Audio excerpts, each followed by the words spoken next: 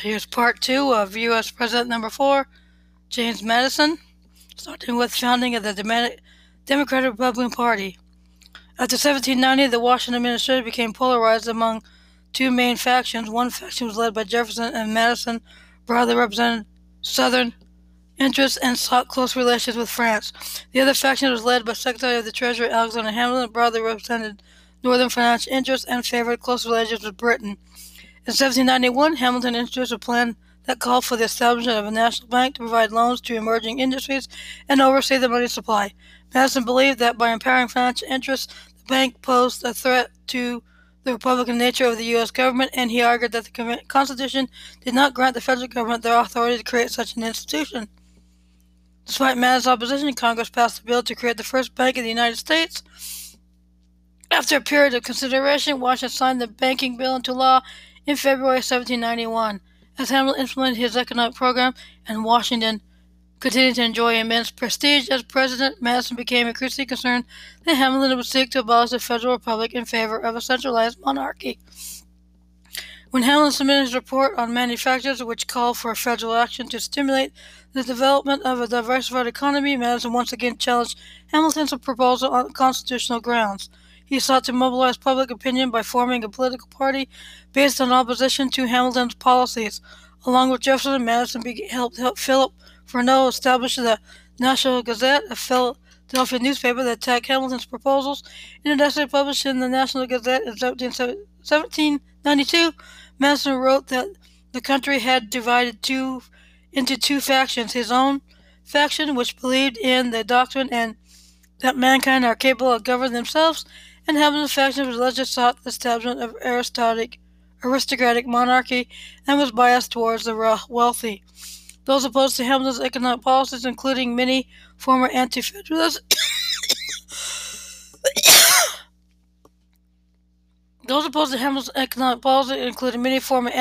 coalesced into Democratic Republican Party, while those who supported the administrative policies coalesced into the Federalist Party. In 1792, United States presidential election, both major parties supported Washington's successful bid for re-election, but the Democratic Republicans sought to unseat Vice President John Adams because the Constitutional rules essentially precluded Jefferson from challenging Adams. The party backed New York Governor George Clinton for the vice presidency, but Adams won re-election by a comfortable electoral vote margin. With Jefferson out of office after 1793, Madison became the de facto leader of the Democratic Republican Party. When Britain and France went to war in 1793, the U.S. was caught in the middle, while the differences between the Democratic Republicans and the Federalists had previously centered on Republican matters. Foreign policy became an increasingly important issue as Madison and Jefferson favored France and Hamilton favored Britain.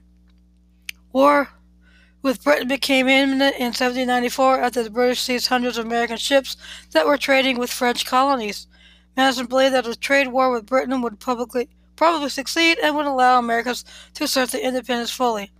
The British West Indies, Madison maintained, could not live without American foodstuffs, but Americans could easily do without British manufacturers. Washington avoided a trade war, and instead secured friendly trade relations with Britain through the Jay Treaty of 1794. Madison and his Democratic Republican allies were outraged by the treaty. One Democratic Republican wrote that the treaty sacrifices every essential interest and prostrates the honor of our country. Madison's strong opposition to the treaty led to a permanent break with Washington, ending a long friendship. Adams' presidency. Washington chose to retire after 2 terms and advance of the 1796 presidential election. Madison helped convince Jefferson to run for the presidency. Despite Madison's efforts, Federalist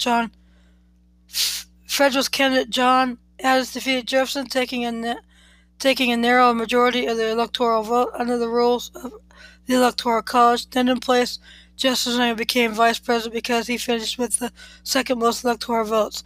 Madison, meanwhile, had declined to seek re-election, and he returned to his home at Montpelier. On Jefferson's advice, President Adams appointed Madison to an American delegation charged with ending French attacks on American shipping, but Adams' cabinet members strongly opposed the idea.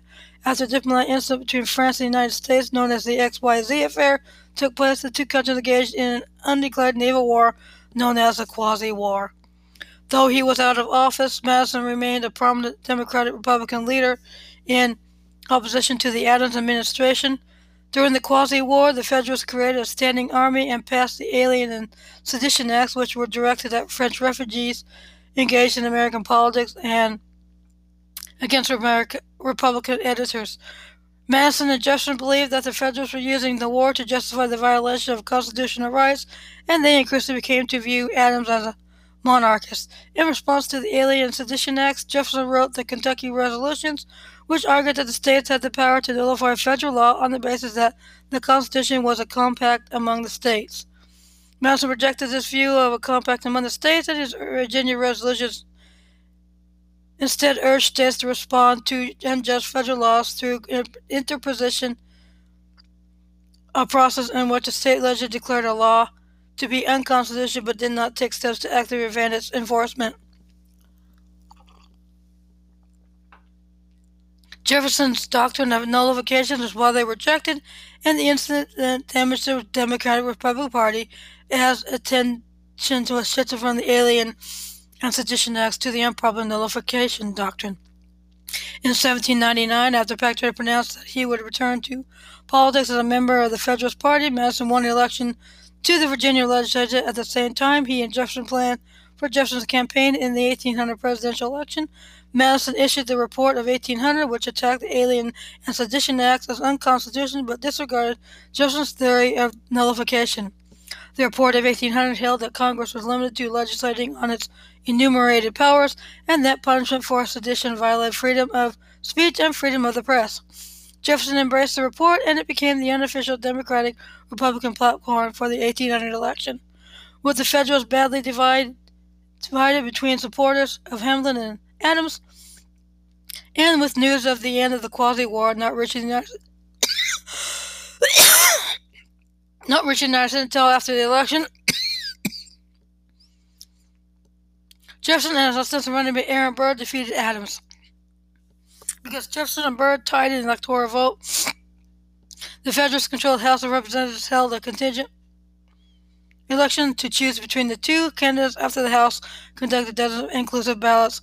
Hamilton, who despised Burr even more than he did Jefferson, convinced several Federalist congressmen to cast ballots, giving Jefferson the victory. Marriage and family. On September 15, 1794, Madison married Dolly Payne Todd, a 26-year-old previously wife of John Todd, a Quaker farmer who died during a yellow fever epidemic in Philadelphia. Aaron Burr produced Madison to her at his request after Dolly had stayed in the same boarding house as Burr in Philadelphia. After an arranged meeting in spring 1794, the two quickly became romantically engaged and prepared for a wedding that summer. But Dolly suffered recurring illnesses because of her exposure to yellow fever in Philadelphia. They eventually traveled to Harewood, Virginia for their wedding. Only a few close family members attended. The Winchester Reverend Alexander Baumann pronounced them a wedded couple. Madison enjoyed a strong relationship with his wife, and she became his political partner. She was widely popular in the capital of Washington, and she excelled at dinners and other important political occasions. Her actions helped establish as First Lady of the United States as an important social host in Washington. Madison never had children, but he adopted Dolly's one surviving son, John Payne Todd, known as Payne. After the marriage, some of Madison's colleagues, such as Monroe and Burr, alleged that Madison was infertile and that his lack of offspring weighed on his thoughts, but Madison never spoke of any distress on this matter. Throughout his life, Madison maintained a close relationship with his father, James Madison Sr., who died in 1801.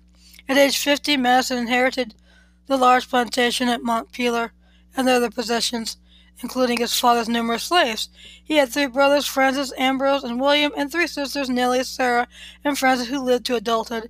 Ambrose helped manage Montpelier for both his father and older brother until his death in 1793. Thank you for listening. I will return next week for part 3 of U.S. President number 4, James Madison, which will discuss Madison's presidency and post-presidency. Thank you. Have a good week. Stay safe. Stay home if you can. Practice social distancing if you do go out. Wear a mask. Wash your hands. Use universal precautions. during this coronavirus pandemic as we look forward to a normalcy. Thank you and have a good week, and I hope you're enjoying this episode.